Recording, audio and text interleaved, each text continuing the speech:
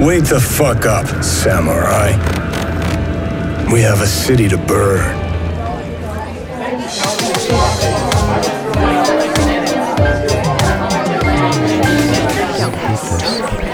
You're listening to Don't Repeat This, the show where we talk about the stuff you're not supposed to bring up at the dinner table. I'm Nate. I'm Vicky. And Gail is out trying to teach Americans that replacing cheese curds with mozzarella automatically converts the dish to disco fries and you can no longer call it poutine. We call it poutine, okay? Well, you're American. That's right. And you can put whatever you want in poutine. Just kidding. Sorry. Sorry, Gail. I don't know if Gail's going to want to come back after that. I know. I'm really sorry. I kid. So today, Vicky and I are talking about video games. Yeah. Let's talk about video games. Yeah. Because we love video games. Hell are you playing anything right now? Or are you... I mean, am I playing anything? Like, seriously? No. I'm really excited to eventually buy my PS5 and my...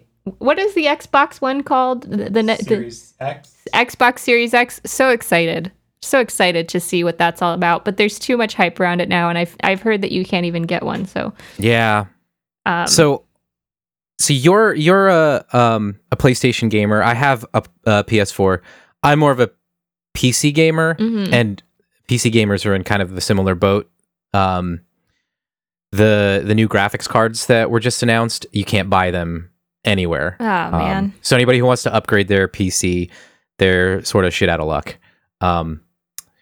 Yeah, I'm not in an upgrade mode because I have hardware from like just this past generation, so I feel like my games are running just fine. But yeah, are you playing through anything right now? I just started. At the time we're recording this, Cyberpunk 2077 just hit. And yeah, I've been playing that. I say just started. I think I'm a solid like 10 or 11 hours in at this point. That's okay. It's so good. It's like, okay, caveat, if you're listening to this and you're, interested in buying it, it does not function well on PS4 or Xbox One.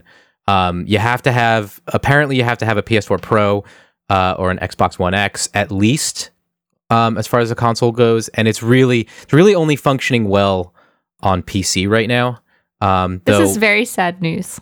Yeah, I'm very sad. But how is it for you? It's incredible. I'm loving it so far. I might bring it up during our conversation because some of what I've noticed might be relevant to some of the stuff we're going to be talking about. But really quick, before we go in, I do want to, since we're talking about video games today, that was a terrible segue. No, it was great. Keep going. Okay. I do it all the time. Since we're talking about video games, what is your favorite, Vicky? My favorite game out of all the games is... out of all the games, or maybe... It's Candy Crush, Nate. You know Candy this. Crush, yeah? No, I'm just kidding. Oh, that's right. That's what all those invitations on Facebook were about? Yeah. Do you remember, what was that farming game on Facebook a long time ago? Oh my God. It was like, I forget what it was. I forgot what it was. People kept asking me to play with them. And Farmville. Farmville, yes. Yeah, that's my favorite, actually. Oh, is it? Okay. No. My favorite game... you're a true gamer. I know, hardcore. My favorite game is Skyrim.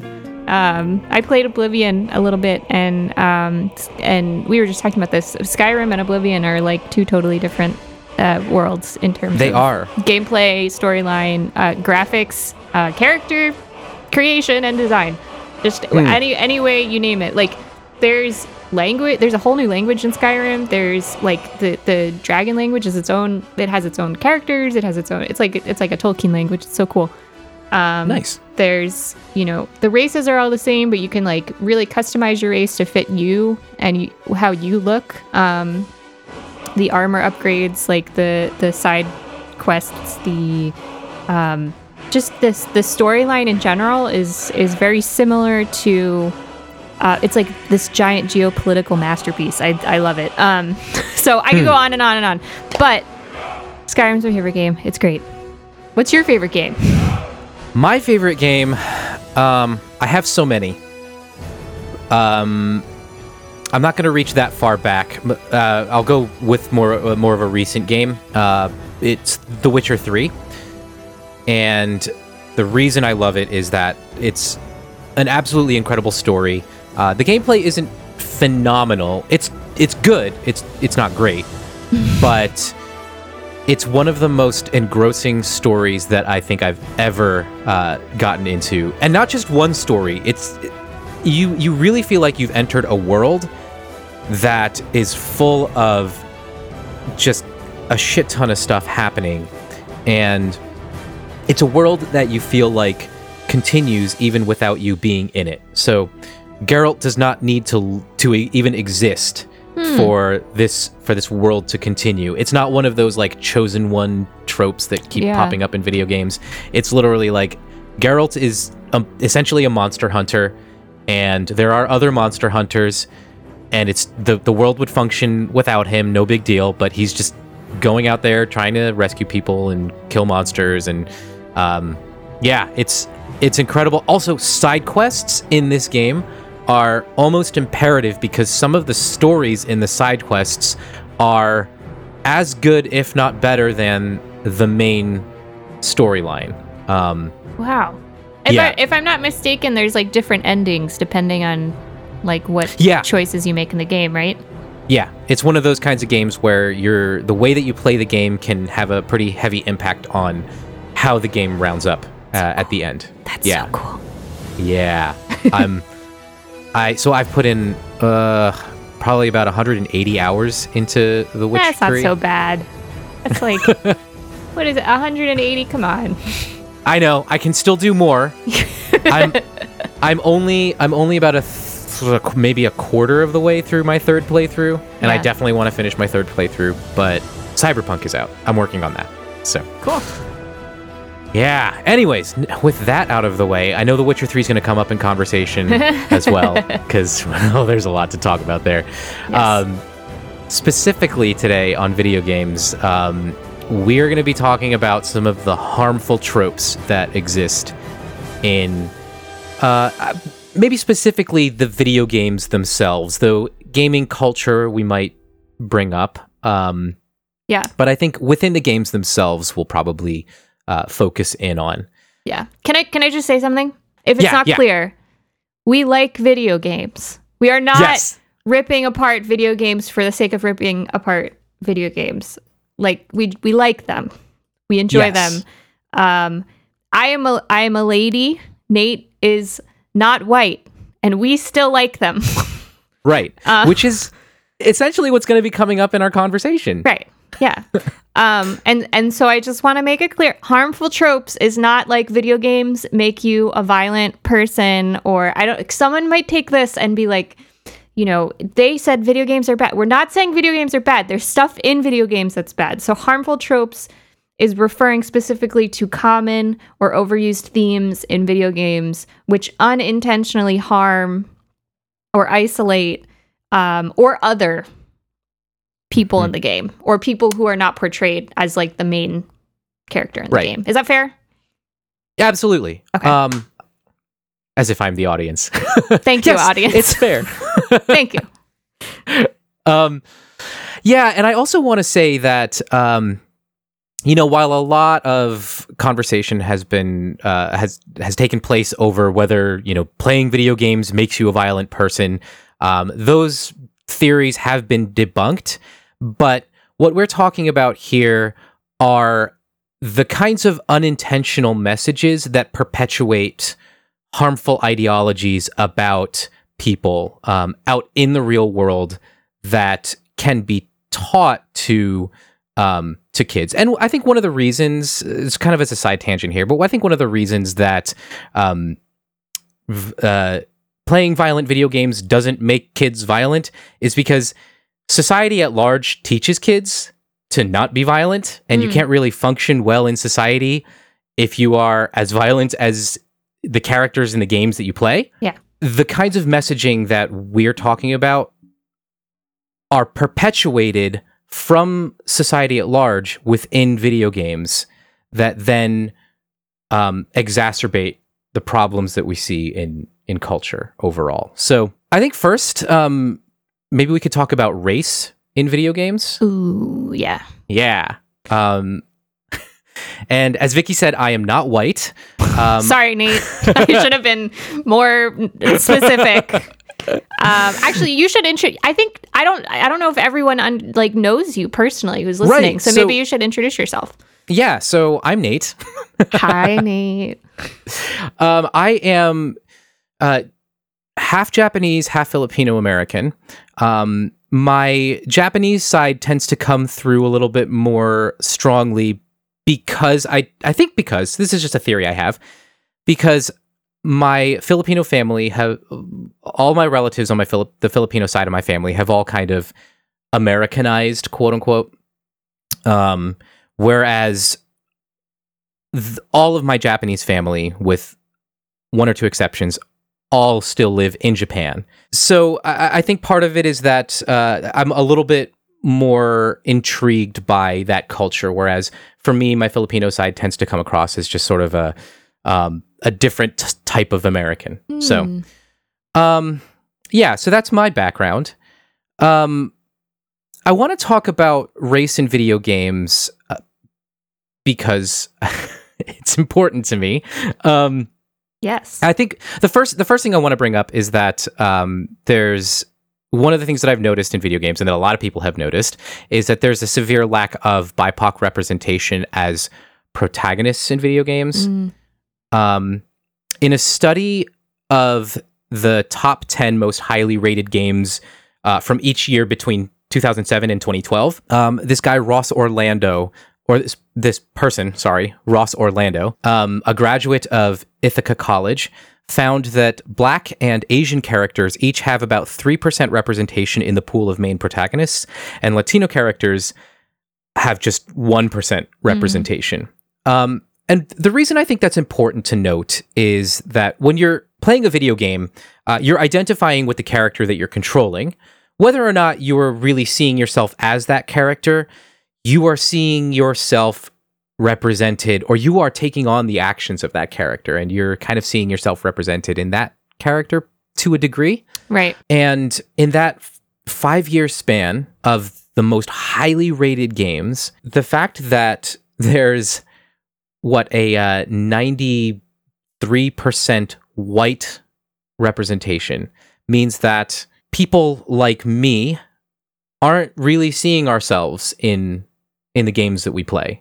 And while it's not, I don't know that we can really, perhaps we can categorize that in sort of a harmful trope. I think the way that I would see that as harmful is more in terms of why representation is important.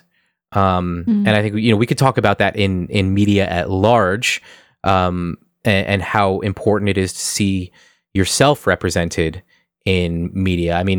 This Star Trek Discovery, if anybody's watching that show, I don't know how many people are, but the 3rd season is fantastic. And one of the reasons that I think it is that they straight up introduced main characters into the cast who are non-binary and transgender, and they've brought them in as represented by those people.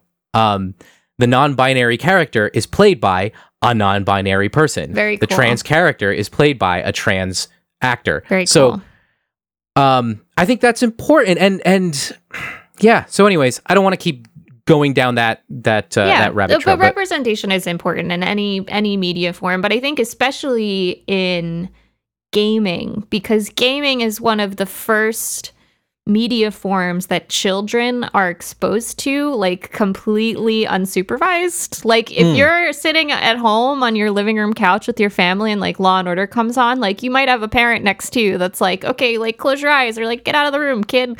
You can't watch this, you're too young. But for some reason, books and video games are just I don't know how that works. Go have fun. There's no supervision. There's no censorship by parents in a lot of cases. Some parents pay attention to the ERSB? Yeah, ESRB. ESRB ratings.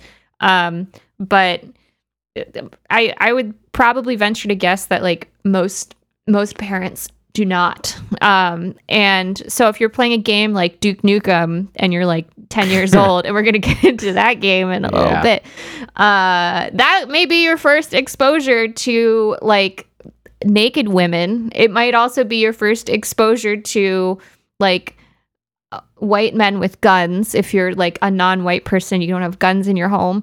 So I think representation is important to see yourself as the main character, as the protagonist, obviously. But then when it comes to like how other characters are portrayed, that's hugely important, because now you're like, there's good guys and there's bad guys, which I think is incredibly problematic to just make people inherently good or inherently evil and not be able to interact with them in any meaningful way.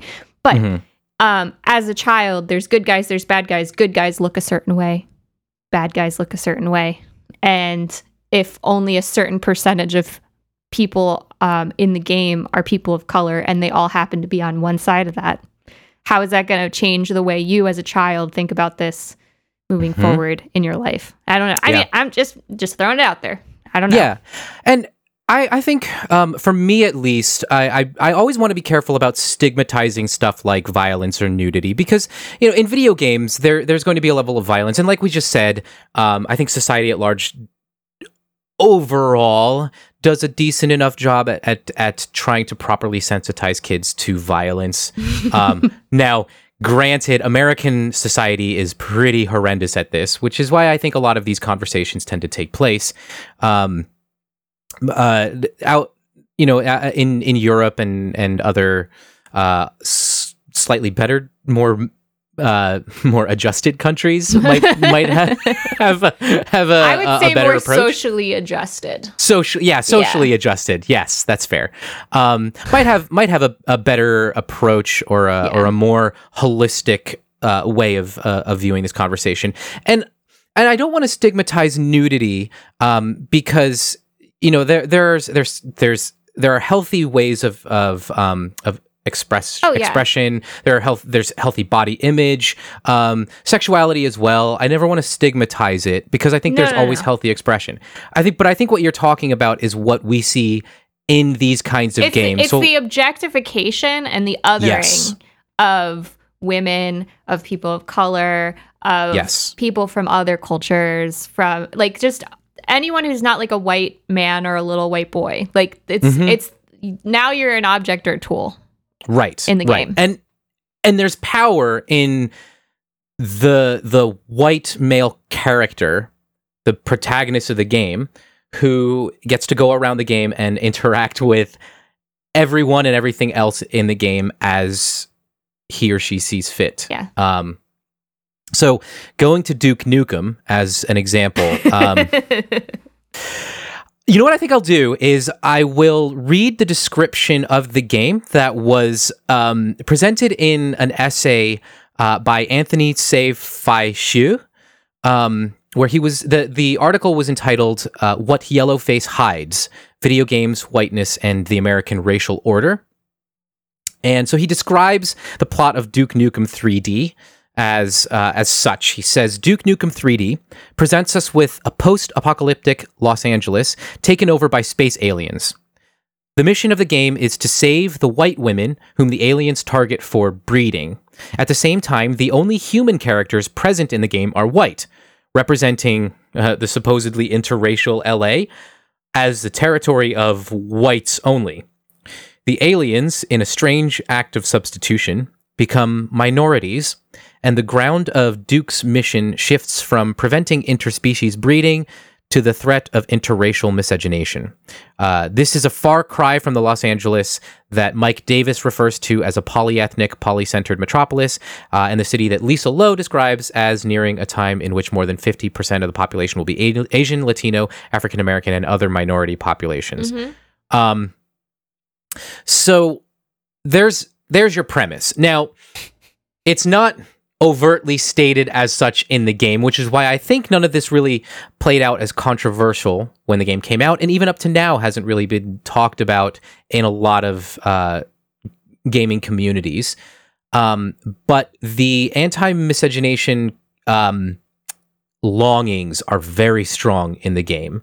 The idealization of the white character is very strong, and the protection of the white woman in this game is also very strong. But like the white woman is just a piece of furniture, pretty much. Exactly. Like it's the protection and objectification, Yeah. protection of the white woman as property Right. of the white man. Yeah. Yeah. He's totally like a chauvinist pig. I mean, Oh, yeah. I didn't know about this game until about 30 minutes ago. I did my homework and I was like, this seems like it's something I should look up. And I was so disgusted. I was like, no wonder I haven't heard of this game before. I mean, I had heard of it, but I had never like really looked into it. It's gross. It's absolutely disgusting. Die, you son of a bitch. Damn. Shake it, baby. It's time to abort your whole friggin' species. It's just it's like this white power trip. Mm-hmm. It's like this man is like super powerful and he's got all these guns. He's gonna shoot all of the aliens, who I really think is just kind of a covert, like thinly veiled. It's black people. Yeah, the stand-in. Yeah. The stand-in for black people. Yeah. I mean, and not only that, it's like, and he's protecting white women from being like raped, but the women are not. They're not playable characters. You can't really interact with them. They're not like. There's no meaningful like interaction between him and the characters. Right. So it's like, I'm a white man and I'm gonna do white man like army stuff and blow shit up. And I think there's also like cursing and Yeah. Well, I mean, the cursing in and of itself isn't bad, but it's the way that cursing is used. Oh yeah. I mean, there's a lot of homophobic language in the game as well. Is it really? Yeah. I'm not surprised. So Duke Nukem is kind of just your overtly problematic game. I think games in general tend to have more subtle racial stereotyping and issues there, like BIPOC representation in video games. When BIPOC are represented in games, they tend to be depicted in some of the more harmful stereotypes, like, black men are more likely to be represented as aggressive or athletic side characters than they are as heroes or the central protagonists. There's a game called Shadow Warrior, which was made by the same people that made Duke Nukem. It basically takes Duke Nukem, but your main character is a guy named Lo Wang, who's supposedly a Chinese ninja. So thanks for paying attention to the difference between Chinese and Japanese culture there, 3D Realms. That's great. Okay. And the game brings and also the depiction of the main protagonist isn't this like, muscly superhero guy like Duke Nukem, but he's this kind of, mysterious yet kind of decrepit Asian man who can't speak English properly, and he's not as sexually virile as Duke Nukem is. Okay. And it also presents the problem of yellowface in video games. Yeah. That you're in a first person shooter portraying this very stereotyped Asian character who's comical.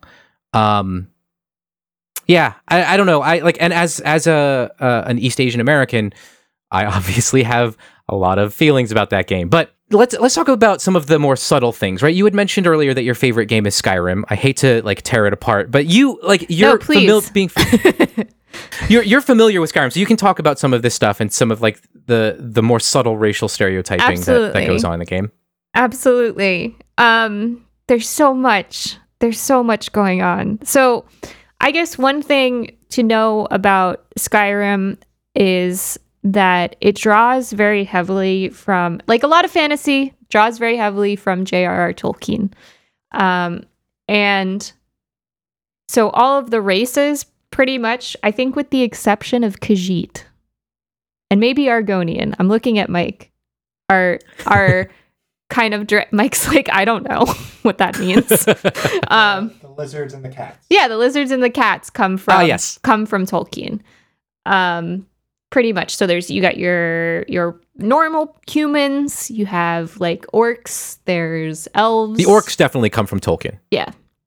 There's there's different kinds of elves. There's 3 different kinds of elves. Yeah. But the problem, and this also kind of comes from Tolkien, and I love Tolkien, but I'm sorry, I'm gonna rip on him a little bit. Orcs are sort of these like, they're humans, but they're like not fully human, and they have dark skin. I think in like the original like Tolkien, I don't think they had green skin, but I could be wrong. In Skyrim, they make them have green skin. They have broad noses. They have big lips, and they sort of resemble Black people. And Tolkien, kind of did the same thing too, where they were completely dehumanized. They're sort of this evil race of barbarians. They're basically like, yeah, they're barbarians, right? What Skyrim does, it's a little bit different, is they introduce a race of people called Redguards, which are actual Black people. And they're kind of like, they kind of look Middle Eastern. They have Middle Eastern dress. They wear these sort of like robes, like linen robes, and they have turbans. And I think that's in part for representation, but I think also it's in part to distinguish that like orcs aren't Black people. Like they're orcs. They're completely different. So like, don't get it twisted. We're not trying to like dehumanize people of color. But in reality, I think originally that's... Well, I think, and my understanding of Tolkien is, so I was a huge Tolkien fan. When I was in high school, I read, all of the Lord of the Rings. I started off reading The Hobbit as a kid, all of the Lord of the Rings, the Silmarillion, the Children of Húrin. I've gotten into Tolkien, and something that I sort of have been wrestling with is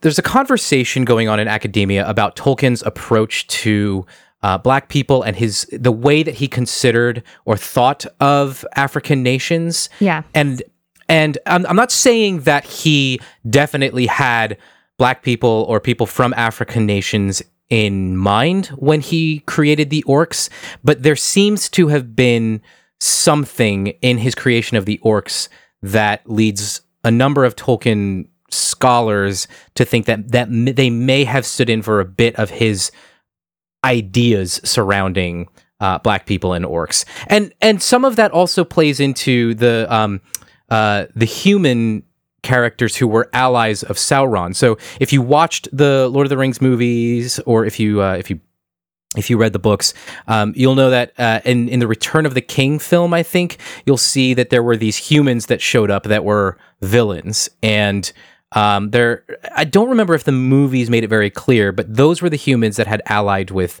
Sauron, and those characters for Tolkien were men from the East, and they were represented by an imaginary kind of Arabic, and in the film they are sort of depicted in that sort of nebulous Arabian kind of look, that Middle Eastern sort of style. Yeah, and so another thing in Skyrim is like one of the first quests that you get, side quest, is you have to find this Redguard woman, and so like you walk into Whiterun, which is like the central city, and there's like these 2 Redguard men, and they have like the curved sabers, and then they have like their Arabic dress.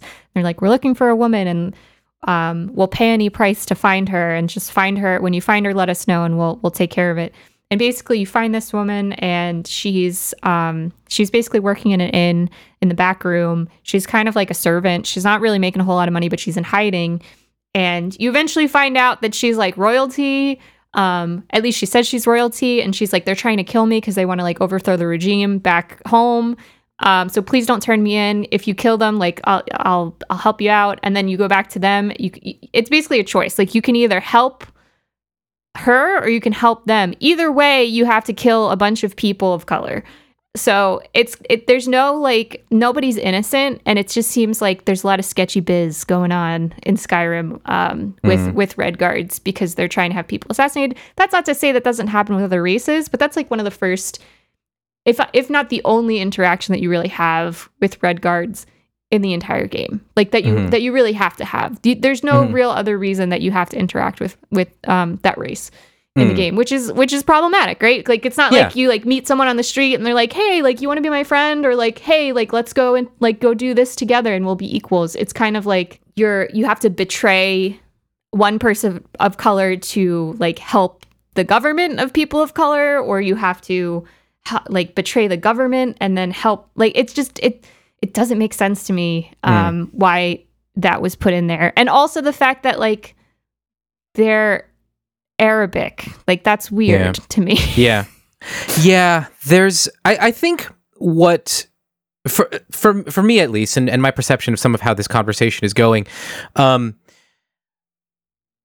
don't want people to think that we're saying that because there's this sort of reductionism within video games, this is going to inform your perception of other races outside of video games. But where it's problematic is that this reductionism kind of exists, and whether consciously or unconsciously, and I really believe that for the majority of game developers, these things are unconscious. There is this reduction of races that then represent real life cultures that are problematic. And, you know, my hope is that overall people can overcome some of these messages that are coming through. But like you were saying, Vicky, video games are, you know, often the first sort of media form that kids are exposed to without their parents' kind of guidance and interpretation along the way, right? Yeah. So these more subtle messages can find their way. And I know we're going to say this like multiple times. You've said at the beginning, we're not advocating for not playing any of these games. Like I said earlier, The Witcher 3 is one of my favorite games of the past 10 years. Right. But holy shit, are there problems in that game. And I would never not recommend that game to somebody. Like, Vicky, I want you to play The Witcher 3. I will. At some point I will. It looks great. But like I would also caution people to pay attention to some of these messages in these games. Yeah.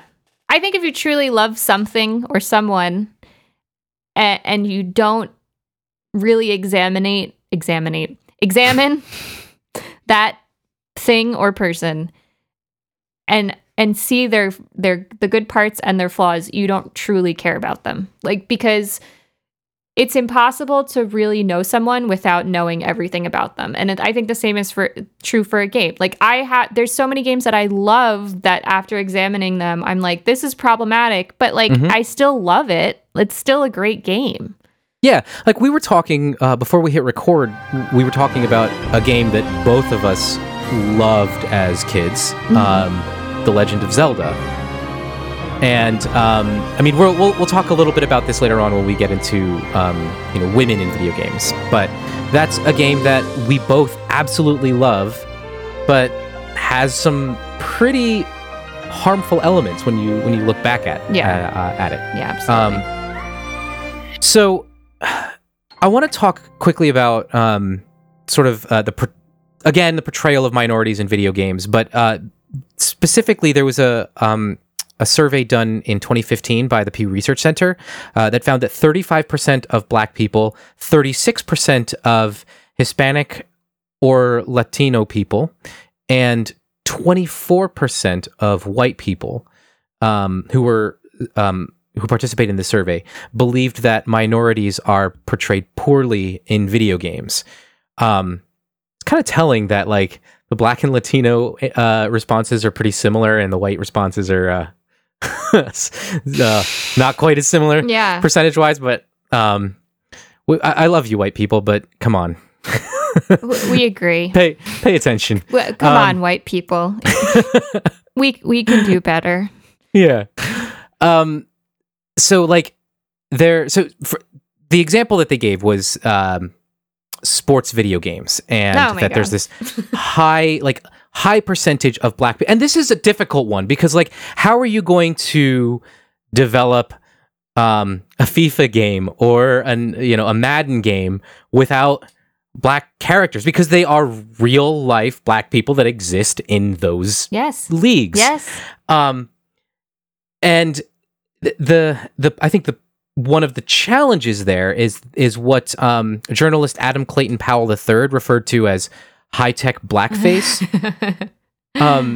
which essentially is that like white players, white gamers can play black people, and sort of what he says, quote unquote, try on blackness without actually having to acknowledge or confront the degrading racist histories surrounding blackface minstrelsy, which I'm not like I don't have any kind of solution, right? Because like how you can't make a Madden game without any black players, like that's not possible. I don't know about this one, and I'm a white person, and I am probably wrong, so I'm just going to put it out there. But I don't know about this one because if your favorite player on a football team happens to be black and you want to play as your favorite player, like because he's really good, I don't see a problem with that. Okay. I mean, there probably is a problem that I'm not understanding, and I will be very real and just acknowledge that. But yeah, I think that alone, like being like, I want to play as my favorite like NFL player, and I'm bad at football knowledge, so please forgive me. Right. I think that that's okay. I don't think that that's inherently bad, but to just say like I'm going to be like this black football player when I'm playing a game with my friends because it's funny, and like I'm going to allow them to like taunt me and like make jokes like racial jokes about you know this person's race while I'm playing, that's messed up. Yeah. And that's not cool. And I think there's something to be said for, obviously something to be said for that, which is absolutely, like you were saying, that is absolutely fucked up. But I feel the same way as you, like as a non-black person, if I play as, let's say, PK Subban, who's one of my favorite NHL players, if I put him on my well, I mean, he did play for the Montreal Canadiens, but sorry. Just, is there a hockey Madden? Sorry, I'll back up. Let me so if I put PK Subban on my NHL team in an NHL video game, even as a non-black person, I think it's fair to say like, yes, he's one of my favorite players. I want to throw him on my team. And I want to play as him in the game. I do think that there is, I don't know that that video games, or at least in this particular scenario, that video games is a great way to kind of address this. I also want to welcome, or I want to open the door for some feedback. So if like you're listening to this and you follow us on Facebook or Twitter or Instagram, please get into the conversation, because this is something that it seems like Vicky and I don't really have. Please educate me. Yeah. I'm lost. I don't know how to think through this either. But what I will say though is, let's say you're playing a role-playing game and you create in your character creation tool as the game starts, you're a white person that creates a black character. Like, again, another question, like, is that amazing? Is that awesome because you're creating a black character and you're like, hey, you know what? I want to put a black, or is that akin to blackface? So I will say in Skyrim, not to go back to Skyrim again, but every race has its own race multipliers. There's skill tree multipliers that you get depending on your race. So I recently did this, and please call me out on Twitter or on Instagram or on Facebook if you're listening. If this is really messed up. But I did it because I had never played as a Redguard before. So my last playthrough, I started as a Redguard because I wanted to see how it would affect my gameplay, like how it would affect my battle.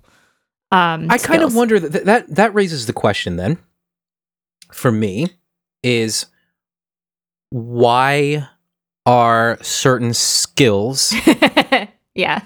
limited to particular races? Yeah.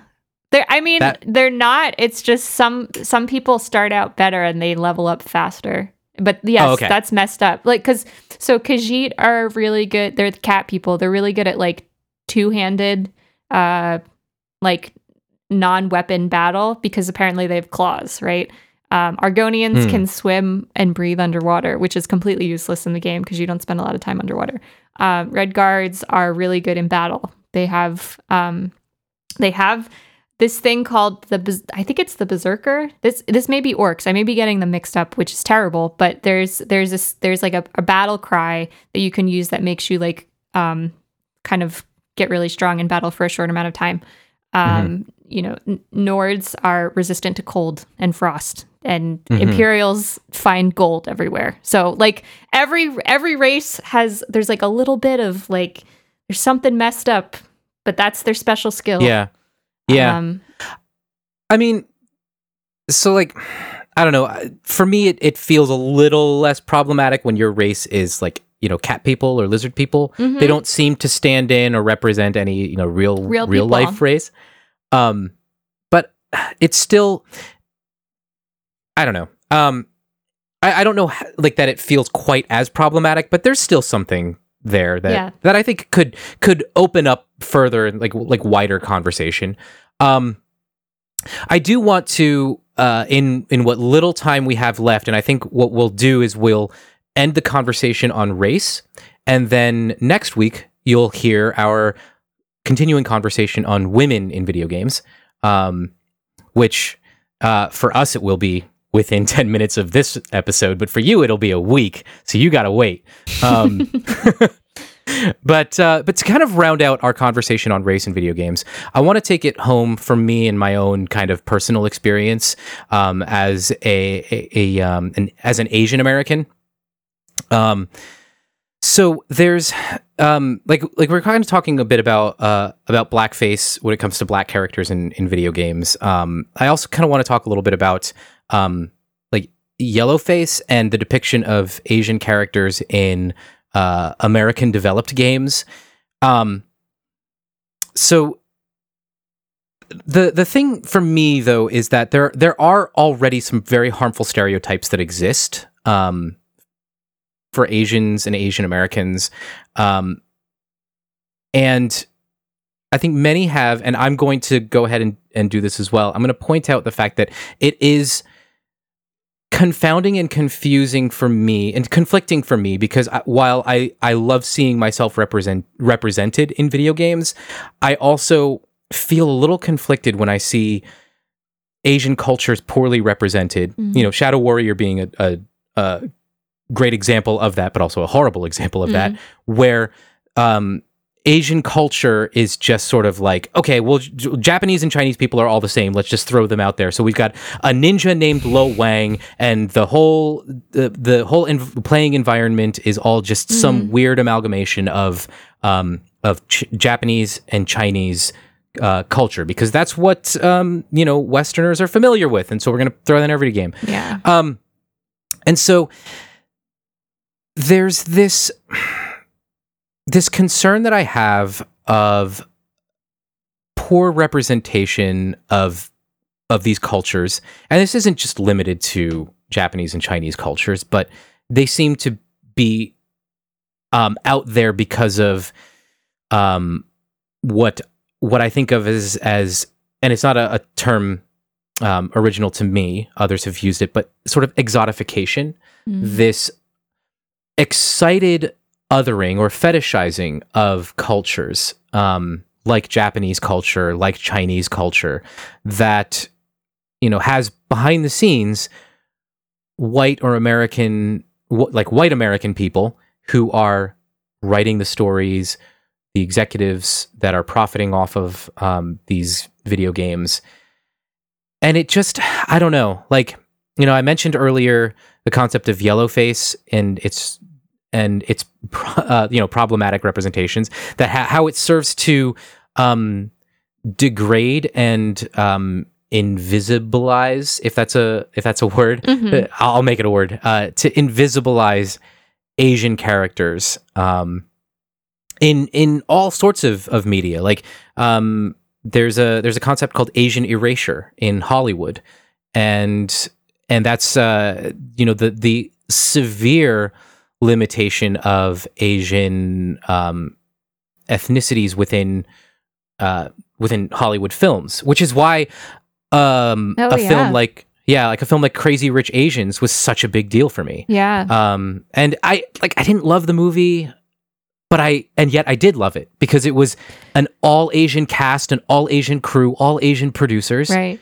I'm thinking about like a movie like Breakfast at Tiffany's, where there's an Asian character who is just a stereotype of I guess a Chinese man, but it's he's a Japanese guy. He's Japanese. See, this is my white ignorance, but also played by a white man, and he has Mickey Rooney has buck teeth and is very much it's offensive. Like that movie did not age well. No. I'll just put it there. No, it did not. It's horrible. And yet, a lot of that stuff went on for a long time after it, just casting white people in roles of people of color. And this almost seems like a continuation of that. Yeah. So then the last thing I want to talk about is a game that recently came out and came out to massive praise. And I feel very conflicted about it as a Japanese American. The game is Ghosts of Tsushima, which, I mean, it received a ton of praise, and I got excited about it. So when it was announced, I don't remember what year it was announced, but it was announced a few years ago, and I got really excited about it. Samurai cult, like historical samurai culture, was going to be depicted in a video game, in a high-profile Western video game. So I was pretty excited. But the more I followed the development process, the more I kind of really thought about, because I was conflicted. Like, why? I love Japanese video games. Like I play a ton of Japanese video games. But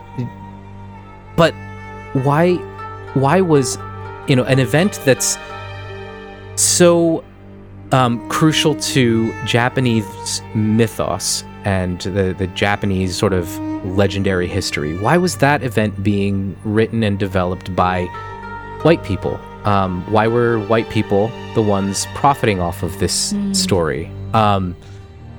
And I haven't played the game, so I can't really speak to the game itself. And I feel eventually that I might play it because it looks gorgeous. And all my friends are telling me how amazing it is.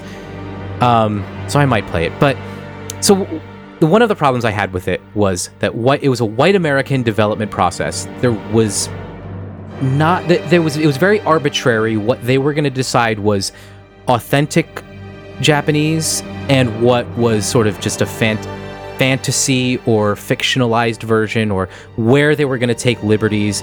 And I don't know how much of that was influenced by their consultants, their Japanese consultants, and how much of that was just like, hey, we want to make a cool game, we want to tell the story. We know the katana wasn't developed until the 14th century, but it's a 13th century game, and we want katanas in there, like that kind of stuff. And a lot of it is pop culture, like Western pop culture, about what the samurai looked like. One of the other things that I kind of find a little bit annoying about the game, again, I haven't played it, so I can't really say that I have much experience with this, but they have a mode in the game called Kurosawa mode, which what that does to the game is it adds a film grain, it puts it in letterbox, and it puts the game in black and white. It makes it more Asian, right? Yeah. And it's just like, Kurosawa's films contributed to cinema history and cinema culture in a way that few other films have Yeah. for a whole number of reasons. But this game kind of is like, well, the reason those movies were so great is because they were in black and white. They had samurais and katanas and That's it. and film grain. Yeah. Don't think so, about it too hard. Yeah.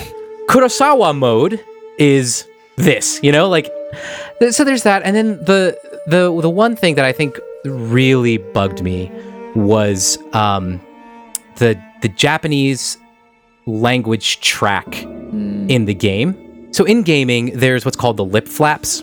And the lip flaps is basically like the way that the characters move their mouths in conjunction with the language track. Now, I gotta give props to one of my favorite franchises, though I have a lot of issues with it, the Final Fantasy franchise. Now, the more recent Final Fantasy games, they've had like really high-end graphics where the characters are all, moving their mouths in sync with the audio. And every Final Fantasy game that has done this has animated their characters multiple times in order to match the language track that's being played. So if you're an American playing the game with an English language track, you're going to watch characters moving their mouths in sync with English. Wow. The game is made by Japanese people. Yeah. Their Japanese language track, of course, because it's originated in Japan, all of the characters are moving their mouths in sync with Japanese. But apparently, Sucker Punch, the developers of Ghost of Tsushima, couldn't be bothered with animating their characters to match Japanese. And I don't know if maybe it had something to do with the game engine that they chose or whatever. But for fuck's sake, guys, like, Final Fantasy has been doing this for years. Could you not have... Yeah. I don't know, taking the time to you're making and the Final Fantasy games, sorry, I'm on a soapbox because I'm pissed about this. Yeah. The Final Fantasy games take place in a fantastical environment. They're not Right. a real world environment. You've made a game that takes place in Japan with Japanese characters, Yes. and you have a Japanese language track. Why the fuck? And you want to replicate this whole Kurosawa film thing where you want to put your characters in, and they're speaking in Japanese with English subtitles, but it feels like a bad dub of, like, characters who are speaking one language and you're hearing another language, but it's not Japanese that the characters are speaking and you're hearing English. It's you're watching the characters speak in English, these Japanese characters speaking in English while you're hearing Japanese. So, I don't know. I guess I'm on that. It's all very strange. It just Yeah. seems like they're kind of putting on a mask of like, this is Japanese culture. But then like some of it is not real. Some of it is like misplaced time-wise, like you said. Yeah. Some of it is fantastical, but they don't tell you which parts are fantastical or not. So if you're a kid, you're playing this for the first time, you're like, I'm learning about the history of Japan in the 13th Right. century. Wow. Right. I can't wait to write my report on this. Like, Yeah. You're going to be wrong, but nobody is going to know in America because everyone is sort of okay with this. Yeah. I mean, Yeah. not everybody, but by and large, no one's going to. The game has been lauded as like this amazing masterpiece. So. And I look at it and I think, yeah, it is a technical masterpiece. I think the thing that frustrates me more than most anything else, even though I went on a tirade about the Japanese language track, but the thing that frustrates me more than anything else is that the story of or the legend of what took place at Tsushima is such a big part of Japanese mythological history, and yet an American company run by white American executives is the company that's profiting off of this story. I don't know. To me, that's the most problematic thing about Ghost of Tsushima. Am I going to play it? Possibly. Probably. It looks really cool. But it just bugs me. Anyways, sorry, this episode has gone on long. So please come back next week because the conversation surrounding women in video games has I think much more important content that yeah. Oh, come on now. It's not a competition to who's more oppressed, Nate. We're all oppressed. Hey, that's fair. That's fair. I think, you know what it is? I think in video games it's a little bit more blatant. That's true. than it is when it comes to race. Although, now that we're becoming a little bit more aware of it as we've had these conversations, it's becoming pretty obvious to us. But in any case, definitely come back next week. We're going to talk about women and their depictions in video games. But anyway, that does it for today's episode. Thank you so much for listening. Please, I know we've had a lot of opinion sharing on this episode, so feel free to share your thoughts, your feedback. We love to hear what you have to say. So if you haven't already, subscribe to the show on your favorite podcast app. And if you don't have one yet, head to don'trepeatthispodcast.com to see a list of all the apps that we are available on. Share this episode with your friends and family, rate and review us on iTunes, and follow us on social media. We're at Don't Repeat This Podcast on Facebook and Instagram, and at Don't Repeat Pod on Twitter. On behalf of my co-hosts Gail and Vicky, I'm Nate, and this has been Don't Repeat This. So, don't repeat this stuff at the dinner table. Bye. Bye.